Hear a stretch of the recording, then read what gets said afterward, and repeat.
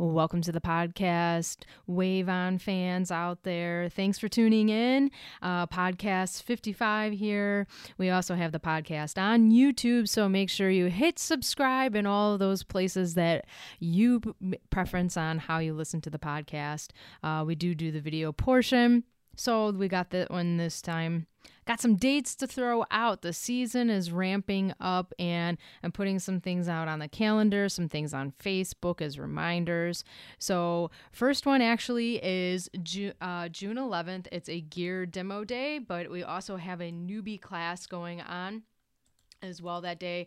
So we'll get started at 11 a.m. on Sylvan Lake. And the next dates after that are going to start to look like regular scheduled classes. So the first one that I have up on there is June 16th, but I think we're going to get it started a little bit sooner than that. The next big date actually is June 23rd. That's Board, Bar, and Bubbles. So very fun sunset night. We'll do a sunset guided paddle tour, and all levels are welcome for both events, whether you're new to paddleboarding or new to bar.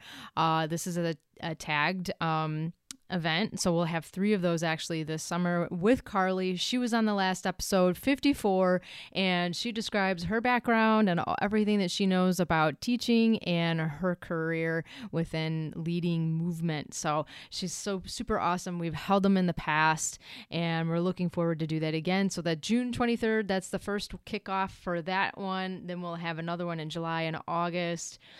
We are servicing 2 lakes this year, Sylvan Lake and another one, Teeple Lake, a smaller lake in White Lake. A lot of lakes in the area. June 26th is the first one for that. And then that's a Sunday during the day paddle. And then we'll have another one on June 28th at 6:30. That'll be a sunset. And we'll take it from there. We'll see how it goes. We've got a sale on lip balms. So that's on the website, Lunamoon, SUPyoga.com, Lunamoon Sup Yoga. And go there, check it out. I'll put a link in the description for that. I might put some other links in there for some of the events, but we're really looking forward to an awesome summer. We're just getting a headway. New boards are going to be in stock, so those will be at the demo day as well as some other accessories. So if you're looking for advice on your own gear, or maybe to upgrade it in a paddle or an inflator. Let me get that straight. I'm talking way too fast. Anyway. Lunamoon, SUPyoga.com. Go there, check it out. And we've got the member app as well through GlowFox. If you want to download that member app, it'll be on the website, a link there for Apple or Android. So let's dive into this podcast, episode 55. And I got a good friend, and actually a very well knowledgeable and open-minded paddleboarder, hiker. She's an all-around outdoor enthusiast. So let's tune in. Oh, how awesome to have you onto the show, Stephanie. You're like the outdoor adventurist out there, living in the out in the West, where it's rainy here today, and I'm just enjoying your backdrop. Thanks for being here. Oh, thanks so much, Misty. I'm really excited to chat with you. And yes, sunny San Diego. It's usually 75 and sunny. Can't go wrong. Yeah, and any of your pictures or posts that I see, of course, I'm like, oh, it must be so nice. Well, Vaucluse, it's interesting, though, because in May and June, we have May gray and June gloom, and that's usually by the coast. And people who come to visit, they're always so disappointed. They're like, oh, it's quite cloudy. It's gray today. I'm like, just wait till noon. You'll be fine. And it always turns out to be a great day. Yeah, I haven't been out in California in a while, and I just love visiting out there. No matter what, it's just such a unique experience from being out here, like in Michigan, Midwest. So I always enjoy it all. Well, yeah, I guess we're super lucky too, because we have like the ocean, the desert, and then the mountains. The only thing we kind of lack here in San Diego is we don't have any lakes or rivers to really paddle on. So you're mostly in bays. We're lucky there's one reservoir that lets us paddle, and then the ocean. So Wow. But it's a little different here. You're pretty lucky because you have lots of lakes to paddle on, right? Yeah, this is true. And if you talk to anybody, I mean, I'm not that close to the west side of the state where Lake Michigan. I'm not too far either, but some of those guys that live really close to the coast, they're dying to see storms come through because they'll get out there and surf it. Right. Yeah. Actually, I saw somebody surfing in Lake Ontario once, which totally blew my mind. And just by Toronto. So that's pretty cool. Yeah, they're a little far and few in between the numbers. So if anybody, or I guess in their world, that's an advantage because they're not like waiting in a big lineup or anything. And they could, it's like the wave is there. So they just go for it. Yeah, it was kind of interesting. On Easter, we tried to go out to practice some SUP surfing.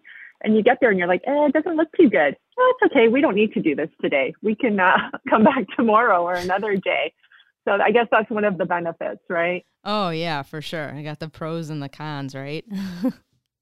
Yeah, definitely. Well, definitely. I definitely enjoy seeing some of your posts that you put out there. They're pretty inspiring. Like I said, just being within the distance. And then, I mean, you being a strong advocate in outdoor adventure. And and listening to some of your Clubhouse, I mean, even though before we just started recording, you haven't been on much and neither have I. And in a way, I sort of missed that. I don't know what happened, but I definitely heard or liked hearing about other people's aspects and where they get to hike or camp and all those different scenarios. Oh, me too. I mean, like the talks on Clubhouse were so inspiring, hearing everyone, whether they were paddling, whether they were hiking, back camping, canoe tripping. It's like going on Instagram, right? And seeing everybody's posts and you see all these fantastic places. And I mean, there's pros and cons, right? You don't want a place of nature to get overrun by people. And then it just becomes something like a Disneyland, for example, and everybody's just there to get their photo on like a famous spot. But how else are you going to find out about a lot of these places? And I mean, it does inspire a lot of people who maybe never thought that they would hit the outdoors to actually get outside and experience everything that nature has to offer. So, as much as I love social, I hate social all at the same time because, you don't really want to be on that trail or even paddling where, you have somebody that has a musical device and they're just blaring music. Even if it's a song you love, it's kind of like, oh, I would have liked to have heard the birds or, you're scaring away an animal that maybe I would have seen had you not been blaring this music. So, there's always a bit of a challenge out there. Do you experience that quite a bit with, California being pretty popular, or just popular places to even travel? Do you experience a lot of that? With regards to music on the trails, or just a lot of people on the trail? More people, or even just the fact of more people finding out about certain places and whether they're intentionally, not like walking away with what they came with, like that little aspect, or for example, YouTube, I can remember shed some light on some places to go to in Hawaii, and very remote, and and Hawaii doesn't really advertise a lot of their stuff. This was all just found by whoever wrote the book or posted the YouTube video, and then the coral kind of got damaged, and maybe they didn't, their intention probably wasn't to do that, but over time and just the lack of knowledge probably contributed to those factors. Oh, definitely. I mean, there's a local place here where I've hiked quite often, and I actually don't really go there anymore just because so many people. It's a really cool spot. It's about a 3 mile, so like 5 kilometer hike, somewhat we would consider hard.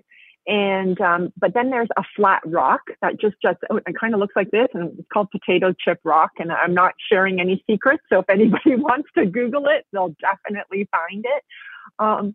But there are lines now, like an hour or 2 long, just to go get your picture taken on the rock. Wow. I'm not kidding you. So then you have a lot of trash, right? Because people just assume that someone's going to clean up all your garbage that you leave behind.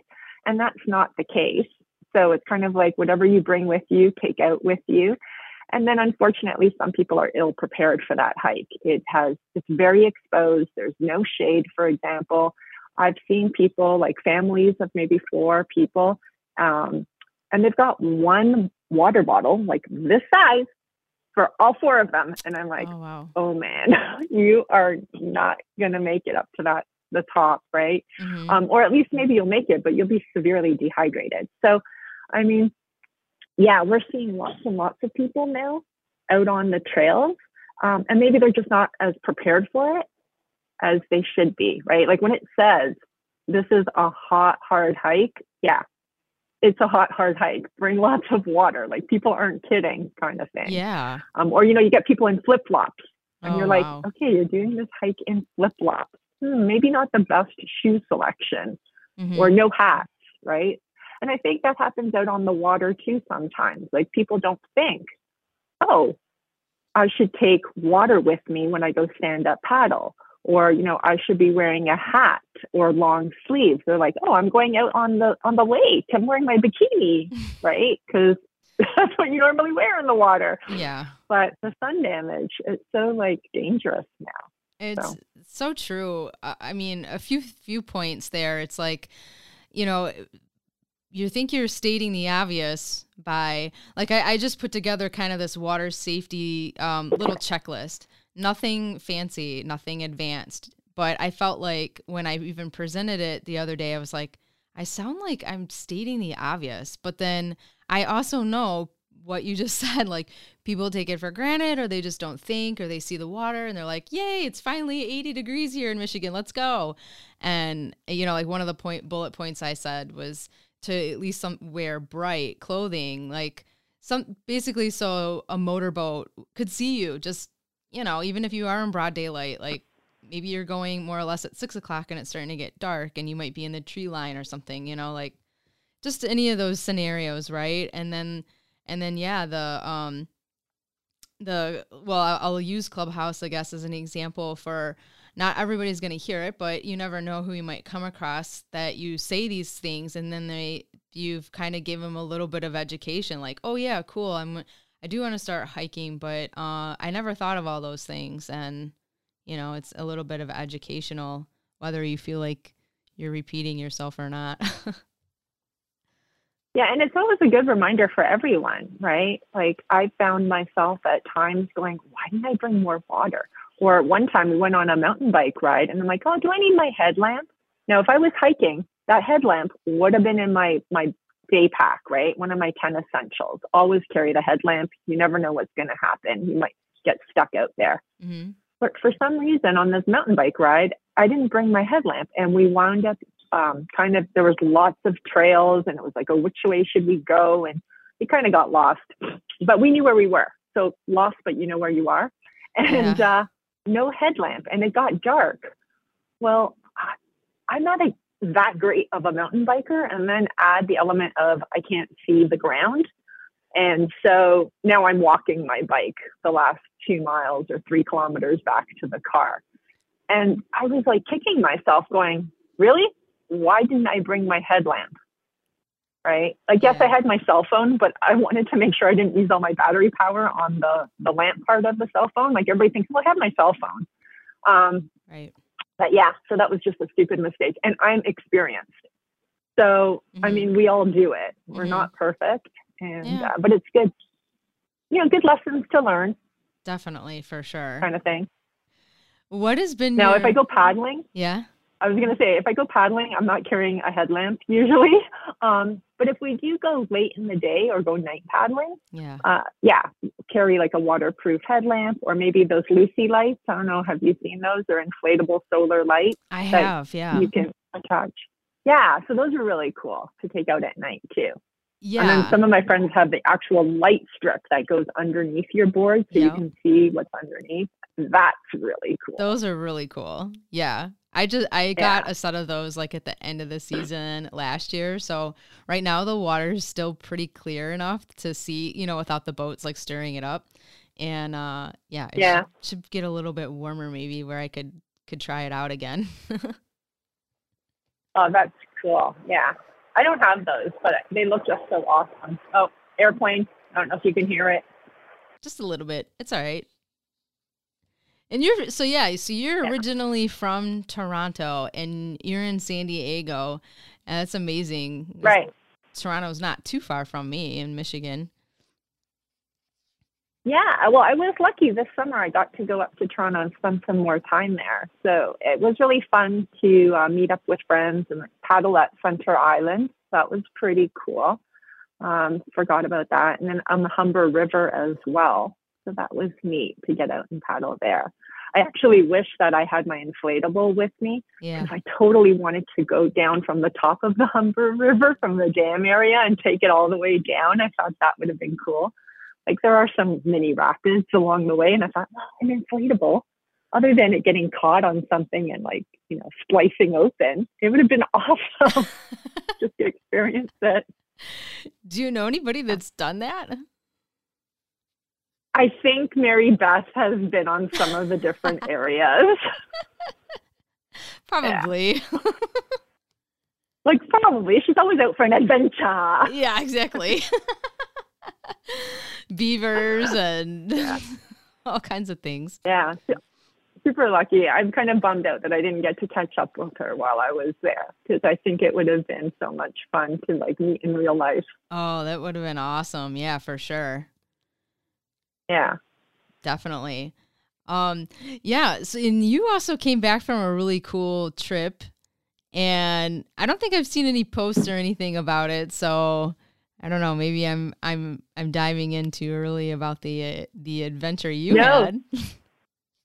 Yeah, you're like the first person to hear all about it. Really, we got back this weekend, so we went to Costa Rica for 1 week to a Sup Surf camp, and it was really cool. It was at Blue Zone Sup, and they had a couple of coaches there, and they were just fantastic. Like, I mean, Joe Sue, he really spent the time with us to teach us the basics of, just your surf stance, which is a little bit different than we would normally find in stand-up paddling, just, when you're cruising the flat waters and things like that.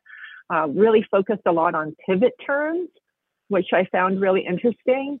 And then out in the ocean, we went to like 3 different spots and, stand-up paddle surfed. And I had done a little bit here in San Diego, but it's so much nicer in Costa Rica, let me tell you. Because for those of you who don't know, the water in San Diego is cold. Like even in August, let's say it's really refreshing. And wetsuits are kind of normal for at least 8 months of the year, at least for me, because I'm usually really cold out there. But in Costa Rica, no wetsuits needed other than rash guards. And you definitely, one tip, if you go down there, you need to wear a surf hat. Mm-hmm. And just like a baseball cap won't do, because once you hit those waves, that cap is gone, kind of thing, right? Mm-hmm. So something that has a strap underneath. And that's one thing I wish I would have brought with me, but Josu was super nice and he lent me one of his. So nice. That was really, really great. That is unique. I highly recommend. What's that? That is unique. Yeah, it's something that you don't really think about, right? When you're on flat water, you just wear like a baseball cap or a hiking hat or something. But when you're in the surf, you really need something that's tied down. Yeah. So that when you get taken down, like even with a chin strap, that hat came off sometimes because the waves were so fierce. Wow. And the sun's that intense, right? It is. It really, really is. And like here in San Diego, sometimes I'll wear sunglasses with croquis attached to them if I'm out in the surf, but the waves aren't as powerful, at least when I've been going out, right? Like I'm a beginner. So the glasses seem to stay on my face, but I think in Costa Rica, they would have been gone. I would have lost them. More powerful waves in Costa Rica, right? Well, I think just where I think it was the time of year and the swells that were coming in and the waves that we were experiencing. And of course, like I said, I was a beginner. So, I would have liked smaller waves, but then I was with more advanced people as well. So there were, depending on when the swell was coming in and which wave sets were coming in, there were some that were larger, and the people who are more advanced were like, yes, and they were out on those. Yeah. And then when a smaller set came in, I was really excited and I would catch those waves. And so, but overall, yes, they were larger waves than what I've experienced here at the shores. But like this weekend, the La Jolla shores, they're experiencing big waves too, and more forceful. So, I mean, it's all about going to, the apps and looking at the wave charts and things like that. And I'm still learning. Like, I would love if everybody has any YouTube videos that they want to recommend for me to watch and learn. I'm totally in 100% and trying to just understand the different apps like Surfline and Magic Seaweed. Yeah. So I don't know if you've looked at any of those ever, but. Well, I have like off and on a little bit. I don't get to, honestly, I don't get to experience, a whole lot of that. So I do have a trip planned for out east, and, I'm thinking like, yeah, I want to try sup surfing, and I'll bring my wetsuits, of course, cause it's still going to be chilly, but I know I probably won't have it right away. I haven't even surfed in a while. Like, it's been, probably 5 years since I've even surfed. And, you remember learning to surf on a longboard first. And I did try a shorter board. I knew it was going to be the wrong thing to do, but I just wanted to see. I was like, okay, really, what is the difference? I know you learn better on a longboard, and I'm used to longboards because of paddleboarding, but let's just try this. I don't remember what size it was. It could have been 8 or 7 feet long. I don't know. And yeah, it was not the same experience at all. Like, I was doing much better with the longboard, and the shorty board, just every time I would just fall and just eat it, like, and I mean, and that was to be expected, but I just wanted to know for myself. Now I feel like I have been out of it for so long, like as far as bigger waves, that, yeah, we'll just see what happens, because I'll need probably another like lesson of some sort, and I'll start watching some videos or whatever, but it's such a different game, and it's unfortunate that I've been away from like from the ocean that long, but it is what it is. So yeah. Definitely. So did you do prone surfing or stand-up surfing? I did stand-up surfing. But you learn with the whole prone first, and actually you had instructor behind you who would kind of give you that push too.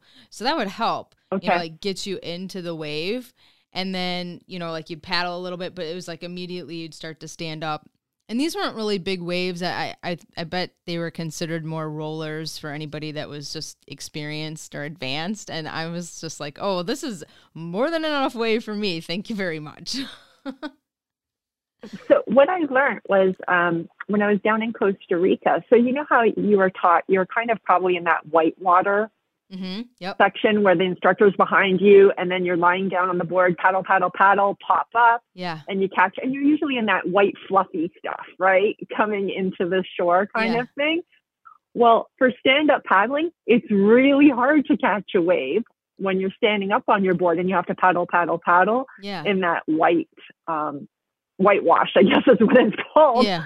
And it's a lot harder. So that was really interesting to learn.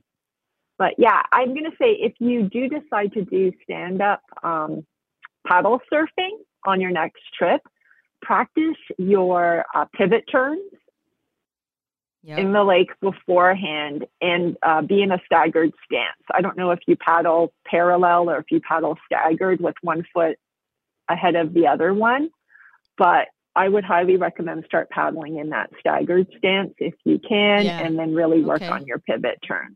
Perfect. Because basically what it all boiled down to was if you could get that stance and really have that flexion in your knees and be able to, stand up and then compress and come back down, that just is really what you needed in the ocean.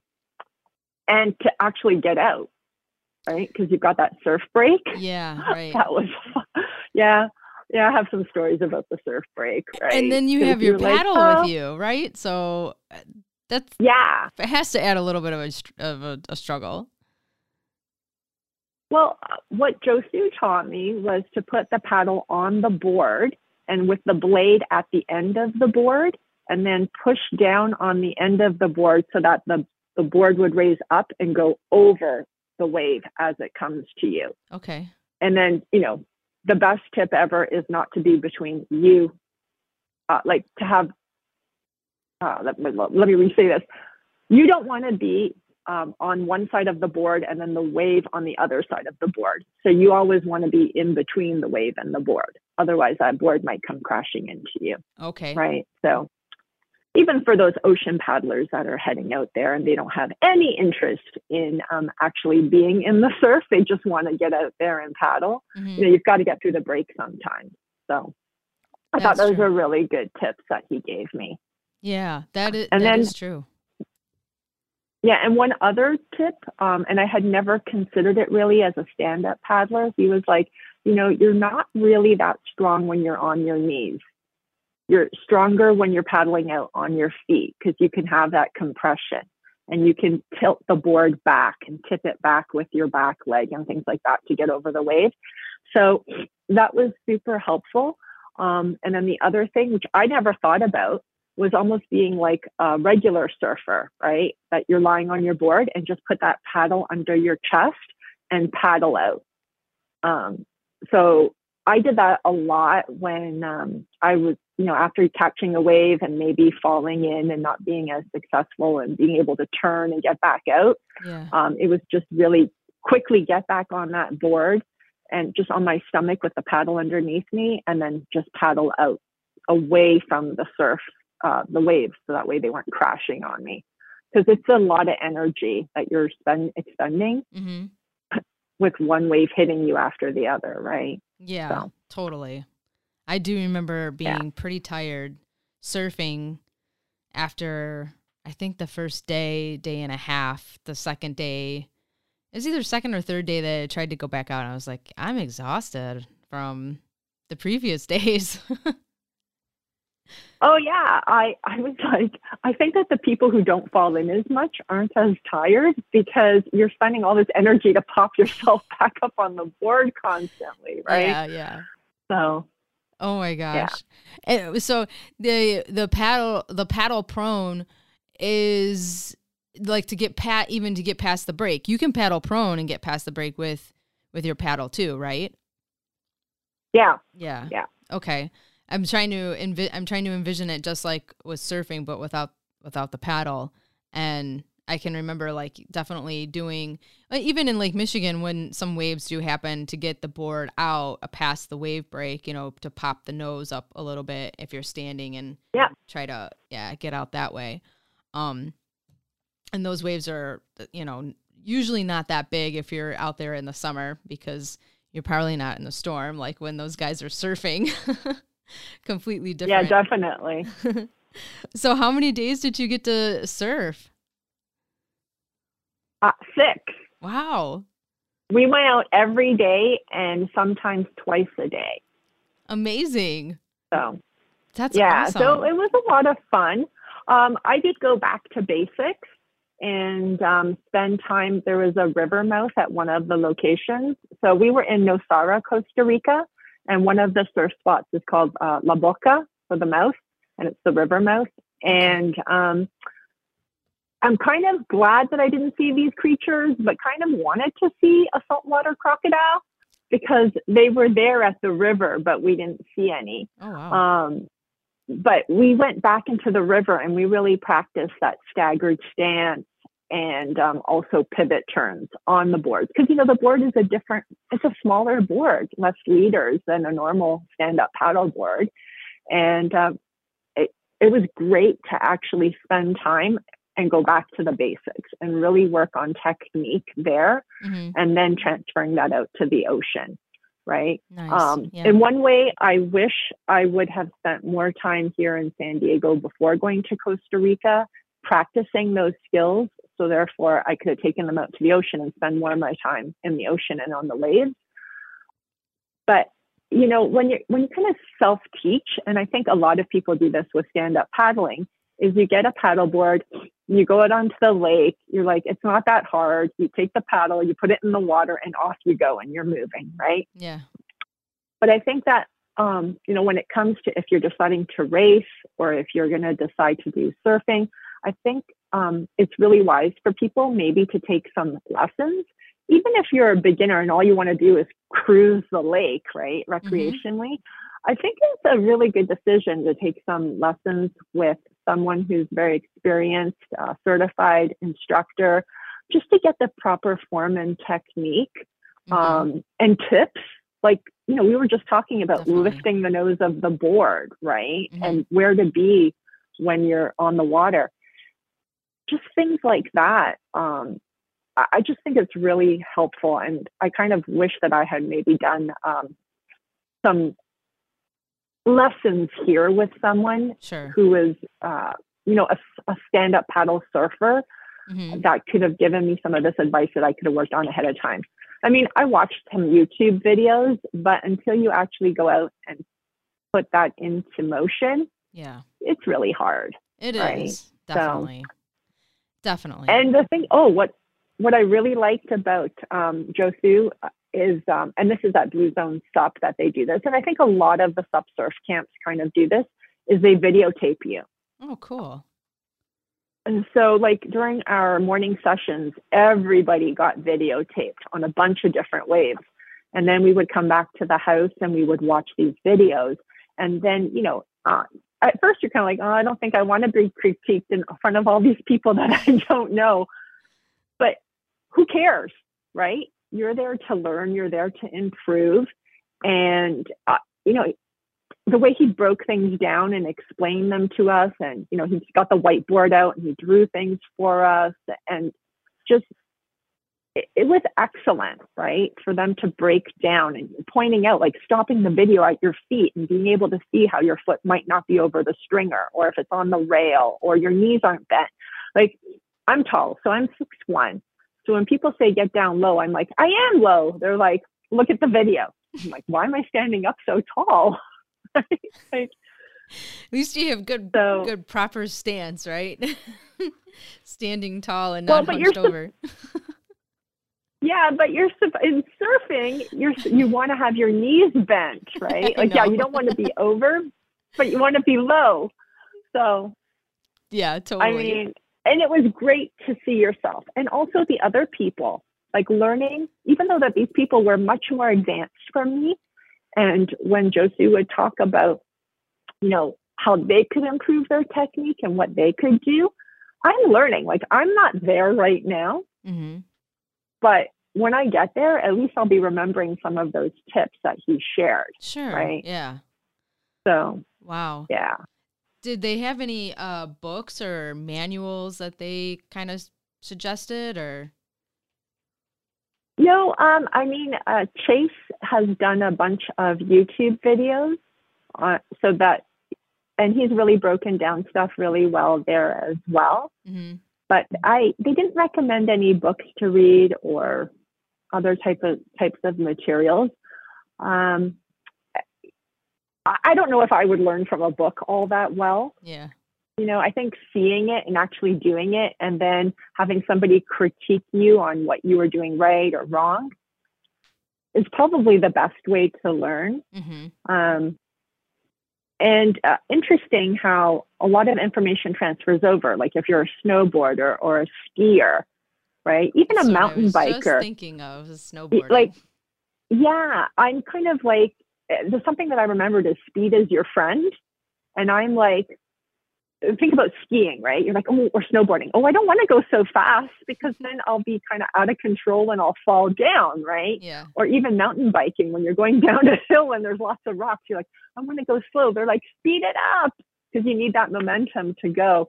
And that's the same with surfing. Like when you see those waves, when some of them are bigger, you're like, I'm not catching that. And they're like, okay, this little roller is going to take you nowhere.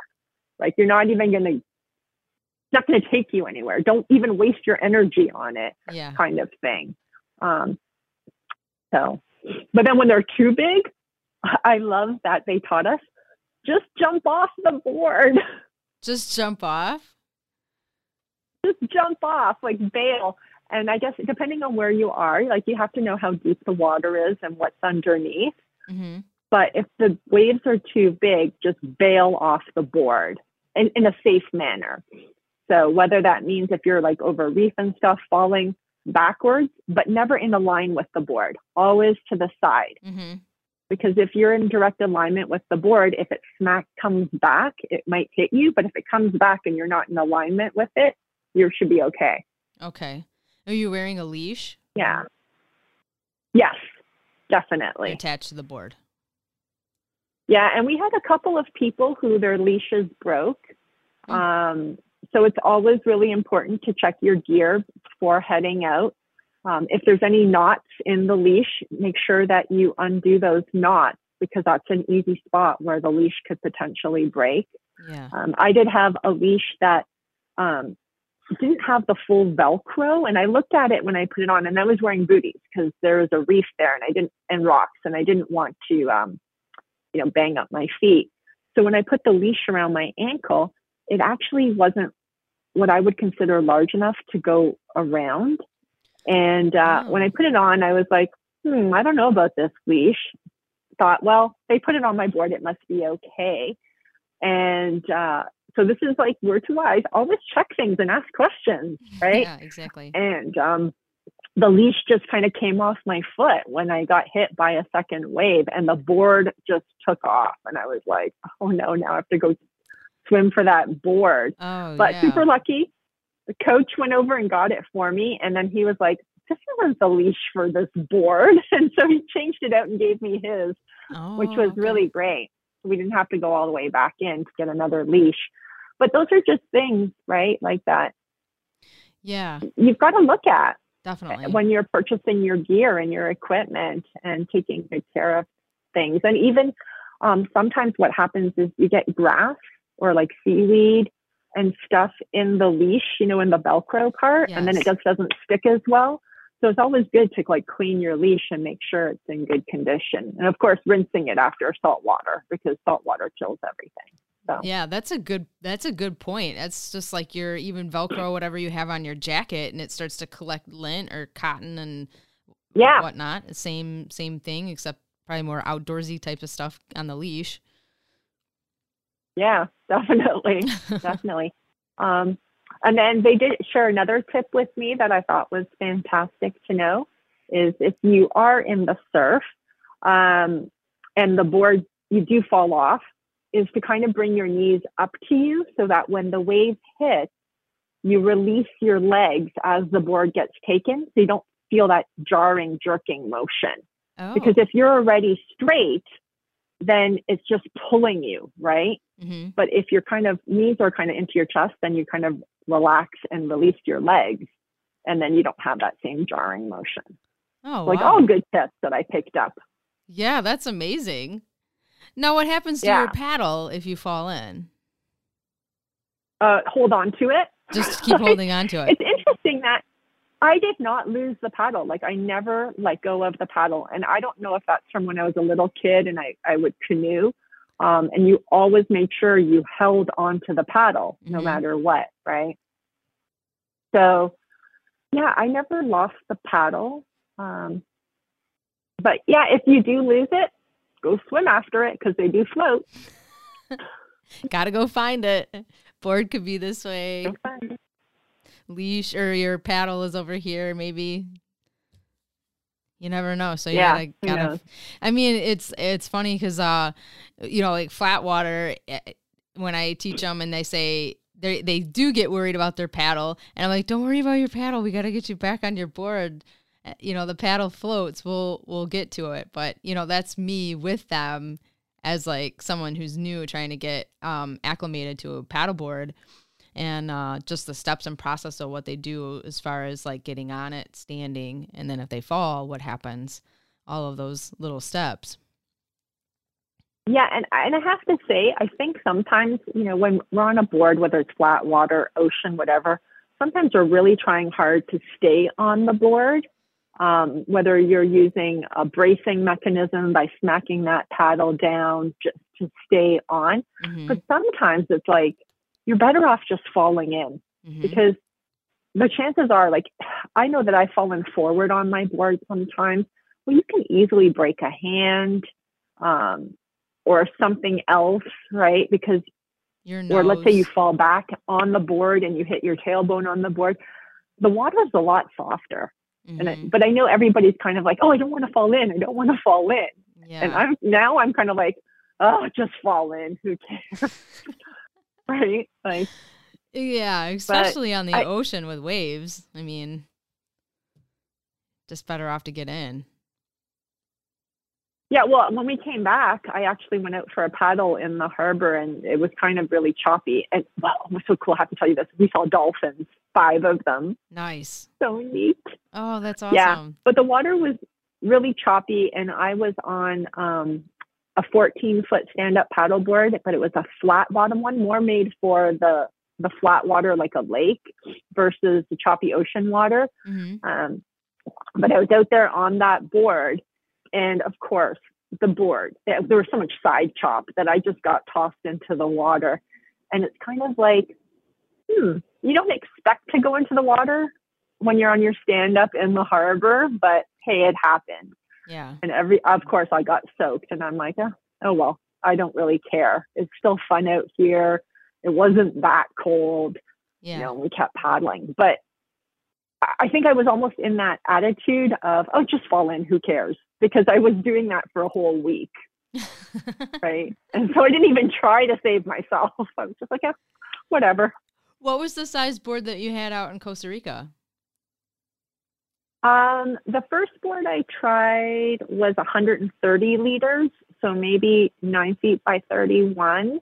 And then I moved up to a board that had about 160 liters. So it was a more stable board. And I think that was 9.6 by 30 or 31. It was a Jimmy Lewis Super Frank. So the first one was a Super Frank. The second one was a Super Frank Lean. Wow. By Jimmy Lewis. And they had all these boards there. So that was a carbon fiber board, super nice. And then for paddle, I was using the Quick Blade, I think a UV. It was like, it's like a hybrid paddle, but it has like the V drive shape. And so that was nice. It's very similar to a paddle I have at home. The other thing I learned too was when you stand up paddle surf, your paddle is a lot shorter than when you do traditional paddling in a lake. Yeah, that's a good point. So, yeah. And I guess it depends too, because a lot of the racers have shorter paddles now, even, for racing, Yep. just because they're getting lower when they're paddling. So if you're standing up taller, as most beginners are, your paddle is usually really long. And then as you become more experienced, that paddle gets shorter. Right. Yeah, that is a good point. Yeah, the racers are typically a little bit shorter than how you get adjusted for just, recreational, your lake paddles. Yeah, and the other thing too is a lighter paddle is much nicer. It's not just because it's, the heavier or lighter, but and a thinner blade because you can get that cadence up. Mm-hmm.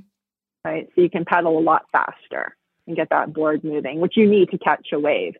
I think sometimes people forget about that when they're going up just recreational paddling in a lake or something like that.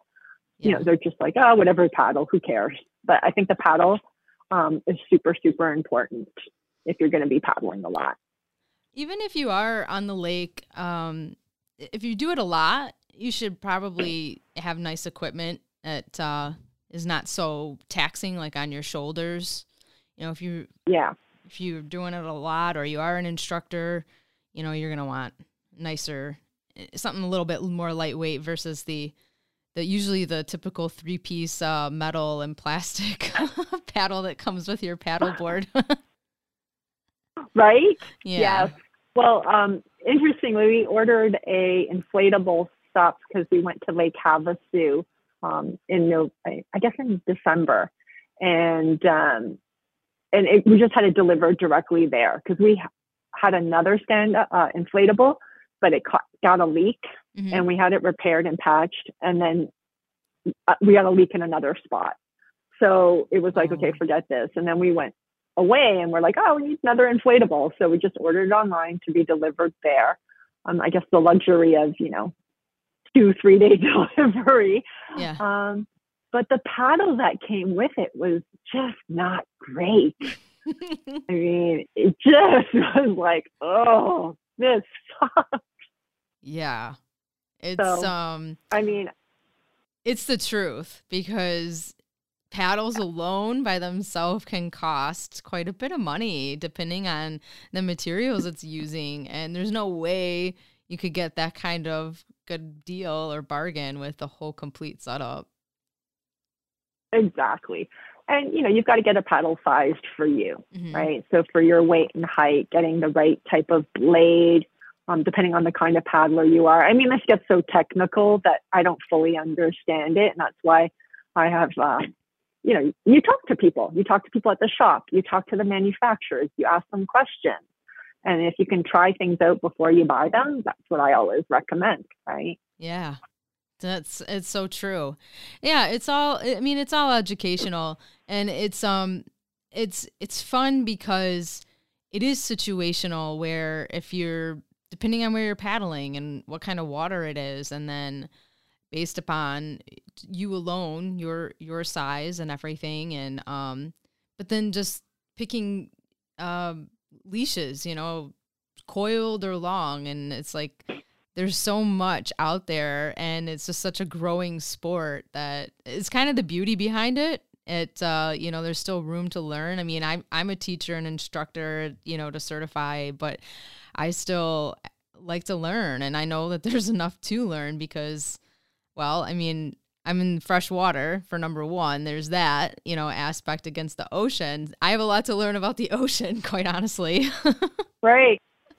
Yeah. Oh, yeah. It's always learning, right? Because Mother Nature is constantly changing. Even if you're out in the lake and in fresh water, I mean, all of a sudden the weather changes, the water's changing, the currents are changing. How do you change? How do you change your stance? What are you doing with your stroke? It gets super, super windy. But you still want to be outside. You still want to enjoy it. You don't want to go, oh, it's windy today, I'm not going to go paddle. Right. Right. Maybe, yes. Maybe that is the case because you're like, oh, I can go do something else. Right. But, okay, it is windy. What do I need to do differently when I'm going to go out for my paddle today? Things to think about. Right. Oh, totally. I mean, even the inland lake here, it can get so windy. And there's Lake Michigan, which is a different scenario. And, it can change. It's like we were out the other day, not on the water, but just surrounded by the water. So actually this little community event thing that I was doing. And we're standing there and all of a sudden it just got super windy. Like we're grabbing things, trying to hold it down. And I'm like, exactly, that can happen anytime that you're on the water, standing on a paddleboard even. Like it happens. And even though we're all standing there, we've been out all day and it's been super still. And all of a sudden it just picked up and got a little gusty and things were blowing around. And I'm looking at this side of the lake or the left side of the lake and the other, and then across from me. And it reads completely different, and it's funny is it's just an inland lake, Hey, have you been doing any paddling on rivers yet? With rapids? I have not really, but I have been thinking a little bit more about it because this year I want to try to maybe adventure out a little bit with especially some of the people that have come out for classes more often, and I know them and they're getting experience. We might try to venture and make more of a destinational spot.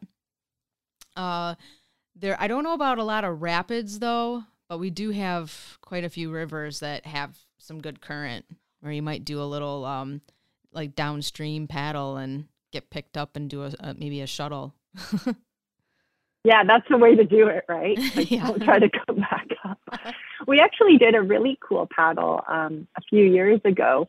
We started at the Hoover Dam, and we paddled the Colorado River. Oh, wow. And that was really neat, right? Like to be Nice. at the bottom of the dam area. Of course, you can't get through the roped off part, and you do have to have a special permit to get to start there.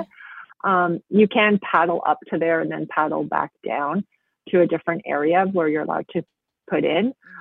That was really cool because along the way we stopped at hot springs. Like we hiked in, went to a hot spring, came back out, Oh, continued wow. paddling, and we actually did it with a guide.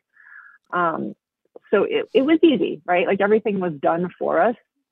They had the boards, they had the paddles, they asked us what we wanted for lunch the day before, and all we had to do was really just show up. And the one thing he said is like, how much paddle experience do you have? Because the winds are picking up. Hmm. And we're like, oh, we've got quite a bit of experience. And he's like, okay. But he brought an extra kayak paddle with him because he was actually in a kayak, Okay. just in case the winds were really bad. And I found that I was like, paddle, paddle, paddle. And I'm looking at the side and I see a rock. And I'm like, paddle, paddle, paddle. I still see the rock. I'm paddling, paddle, paddle. Oh, Still see the rock. And I'm like, I think I'll take that kayak paddle now. yeah. Right? Just to get going. And I haven't used a kayak paddle in so long. I had all these blisters on my hands because I guess I wasn't holding it properly. And I was just like, Oh, well, wow. that's all right. Because it was a long paddle, and like I think it was around 12 miles. And yeah, those gusts of wind, they were quite the challenge. Mm. So, Wow, that's amazing. but it was cool. Like I would highly recommend it, and I think I'd really like to go back there and do it with probably bringing an inflatable and bringing some camping gear Mm. and camping at some of those hot spring sites, and making it a couple of day trip because I think that would be a lot of fun to do that. Yeah, that sounds amazing. That was, you said Hoover Dam into the Colorado River? Yeah, yeah. Mm-hmm. Wow. Wow. Yeah. And I think the part where you get out is called Willow Springs, but don't quote me on that because it was years ago and I might have the name wrong. Mm-hmm. But I think that's where you can put in as well and go upriver Wow. if you choose to do that. That is Yeah. so cool. Have you, I'm gonna throw this out here because I have no idea, but Okay. since you're out west, have you been out to like Moab or Canyonlands? And then you may have seen pictures of it at least, where sometimes they have to like hike and have their like watercraft with them, whether it's something with like a giant inner tube or the kayak that kind of like folds up. But they only have to use it for so long because they're doing hiking, and then they come across water that's literally like between like wall of red rock, and then they go through the water, and then they get back out, and then they hike a little bit more. Have you seen that? I have just seen it online. I haven't had the opportunity to do that, but it does remind me a lot of being in Ontario and the lakes where you're portaging a canoe, like multiple times. I remember doing that a lot when I was a kid. Okay. A lot different though, right? Because the canoe's I think a canoe's heavy now. Yeah. Compared to a board. And then all your gear as well, like your food and camping supplies and things like that you're taking with you. But I would totally love to do an excursion like that.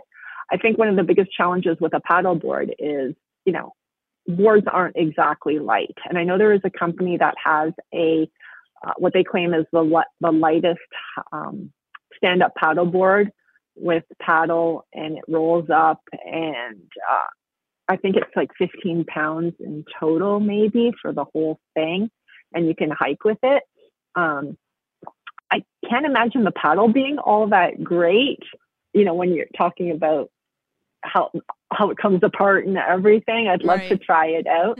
But hey, if your goal is to hike and paddle, I think it makes a lot of sense because for most hikers, you don't want to carry a lot of weight. You try to bring down and cut that weight as much as possible, right? Mm-hmm. And I'm going to say most stand-up paddlers are the same. nobody wants to schlep a 30-pound board to their car and load it on their car and then take it off their car. And then depending how far they have to walk from the parking spot to the water. Yeah.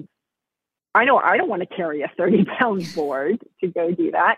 And I have to say, the stand-up paddle boards, they're so much lighter because they're so much smaller. It's like, well, this is nothing. I can carry this like for a long time, right? Right. Compared to some of those recreational round nose boards, it's like, oh my God, this thing is so heavy. Yeah, exactly. I know that one of the hikes that I've done with my paddleboard is an inflatable, and on my backpack shoulder strap thing was going down in Tahoe to Emerald Bay. So oh, beautiful. Yeah, and I mean, like, it's not very long of a hike, but it is all the way downhill because the lake, you're literally looking down at it. And I don't remember what was harder, going downhill or coming back up with it. Yeah, it's interesting that sometimes uphill is actually easier. Sometimes. I kind of thought it was easier, honestly. And that was after already all day being down there and paddleboarding and inflating, deflating, putting the gear back together. But I felt like coming back up was a little bit easier. A couple times you could take a stop, like go over to the side away from everyone else, out of people's way, and take a breather.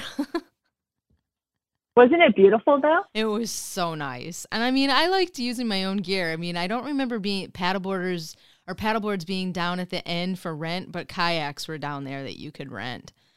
And yeah, it's just unique. It's just very different. I mean, the water, the clarity, but big, it's big water. It's yeah. Was it cold, the water, when you were there? Yes, it was very cold. Yeah. Very cold. I mean, a fun adventure though. I mean, for not having to go very far anyway, taking your own lunch and paddleboarding around there. And then they have this little island in the middle, which I don't remember the name of the island exactly, but it was something about a tea room. So there's a structure that you can kind of even climb up on these rocks. And it's very historic. It's part of a mansion that even overlooks Emerald Bay. And from what I understand, don't quote me on all of it, but it was called the tea room because it was like they would maybe canoe over, and that was like their little vacation spot, and kind of hang out in there and have a view and look out. And then the mansion is across from them now, and nice. Very unique. That's really cool. We went to a different section on Lake Tahoe when we were there in October of 2020. Okay. And it was so beautiful. And, right now the name escapes me of exactly where we were. But that's where we had, this was an older inflatable that had been stored rolled up, and it wasn't ours. It was a friend of ours. And she kind of knew that, hey, there might be some issues with it. But all of a sudden we paddled out 3 miles, and then we heard a little psh, and we're like, oh no. Right. So my boyfriend had to paddle back. He was like, I'm going now. I'm like, okay. Because I had my finger on the hole until he got ready to go. Oh. It was a seam that had just kind of come apart. And like I said, I think that boards now, the way they're being constructed, are inflatables, are a lot different than when this one was made years and years ago. Probably. So he was paddling pretty fast because kept thinking, what if it sinks? Like when you go down with the ship on those cartoons, like the ends come up and then he would be in the middle. But he made it back. But, the biggest concern there was how cold the water was. Yeah. And even though I have like a 14-foot inflatable, I think that we would have both had to have sat on my board and paddled together to be able to make it into shore. I don't think that he would have been able to sit on mine and I paddled, or vice versa. I think that the weight distribution would have just been too hard, because it is an inflatable, right? So it's almost, when you have 2 people on it, it's like a mattress. Yeah. so that it was just interesting, like the scenarios that are going through my head. Well, what if, that board just goes down and we've got to figure out how to get to shore, because my thought was you swim to shore as fast as you can because that water was so cold. And then we figure out from there, how do you go and get another board or something and paddle it back over? But, my mind's always doing rescue scenarios. So I was like, all right, what do we do now? It's good to have a plan B, C, probably D, just in case. Oh my gosh. Wow. That was a while ago, huh? That happened. And yeah. And then we had it professionally repaired, and we took both inflatables to Hawaii. Wow. And I don't know what I think about using inflatables in Hawaii. And, somebody said, seriously, Stephanie, you worried about that? And what I was worried about was, well, what if a shark comes and chomps on the inflatable? Then I have nothing, right? But if it's a hardboard and they chomp on the hardboard, well, I have the other half of the hardboard that I'm still on. And they're like, are you kidding me? You're going to be thrown off that board anyway. What are you even thinking about? And what are the chances a shark's going to come and get you? But, of course, this is going through my head. Yeah, so. I mean, I don't know. Those are like, that's always kind of a thing because they try to do sometimes even deterrence of how like the shape. So like the shape of the board and then like arms and legs off the board, I believe, is like what they consider a seal, right? Or some other kind of thing that they would eat, I believe. Definitely. And then because I just saw an image of this and I'm trying to recreate it in my head, but that was definitely one like, okay, this is what sharks like. And then I think it was stripes. They don't like stripes or something. So like if you put stripes pattern on your board, then they're like, oh, okay, that's not food. Right. Well, I have a friend who he has the bottom of his surfboard has stripes on it, and he wears a wetsuit that has stripes. Oh, wow. See? So, yeah. And I think, and it was funny because there was a Cook of the Day kind of stand-up paddling or surfing Instagram channel, and or Facebook, I don't know, some social media channel. And somebody took a picture of him that he didn't know and posted it. And I'm like, wait a minute, that's Vince. He's awesome. Like his brother designs his boards and airbrushes these amazing designs on them and everything. And it's funny because everybody then that saw it was like, oh, he's the best and he's great. And, I think that they're trying to make fun of people with the Cook of the Day kind of post, but none of us would make fun of him. We're like, he's awesome, right? And so it was just, I don't know if that's what that point of that channel is. And we don't care because we're like, he's the smart one. We're the dummies that don't have the stripes on our board. So. Yeah, I mean, it's kind of funny. I mean, I guess I don't know enough because I'm not there and I'm not living and seeing, but when I see stuff online or whatever, I'm like, well, it makes sense to me if that's what really is a deterrent then. And I think there's something else too, but I'm losing what it is. I know I saw it recently, somebody out on California coast I don't know if it was a sound or if it was just the pattern thing, but there was something else that I just not thought of. But. And somebody mentioned to me too, you know how we were talking about bright colors earlier, so you could be seen on a lake and things like that. Well, somebody was mentioning at the ocean, you don't really want to have super bright colors like pink because that's what the fish are, right? And so those fish get eaten, so you might not want to have bright colors. And of course, one day I've got like my bright pink rash guard, and I'm like, don't worry, guys, I'm attracting all the sharks to me. You'll be fine, kind of thing. And the next day I had a striped rash guard that actually had stripes on it, and I had no idea about the stripes. So that was just a fluke. That was a coincidence. But yeah, definitely. Oh my gosh. Wow. Well, all of that sounds so fun and amazing. It has now taken my mind off of the rain that is happening all day here. Yeah. Well, it's going to be beautiful there soon. You're going to have like such long days, which is awesome. We don't get days as long here, right? Like the sun sets at 9:30 or 10 where you are in the summer months, and you can get some really nice late night paddles in. So I'm kind of jealous about that. And your water gets really warm, and this water doesn't get so warm. So that is true. I am surprised about that with San Diego, but in San Diego water. But when I was there, I loved. I did my paddleboarding training in San Diego, and I took on the full experience of renting a Airbnb sailboat.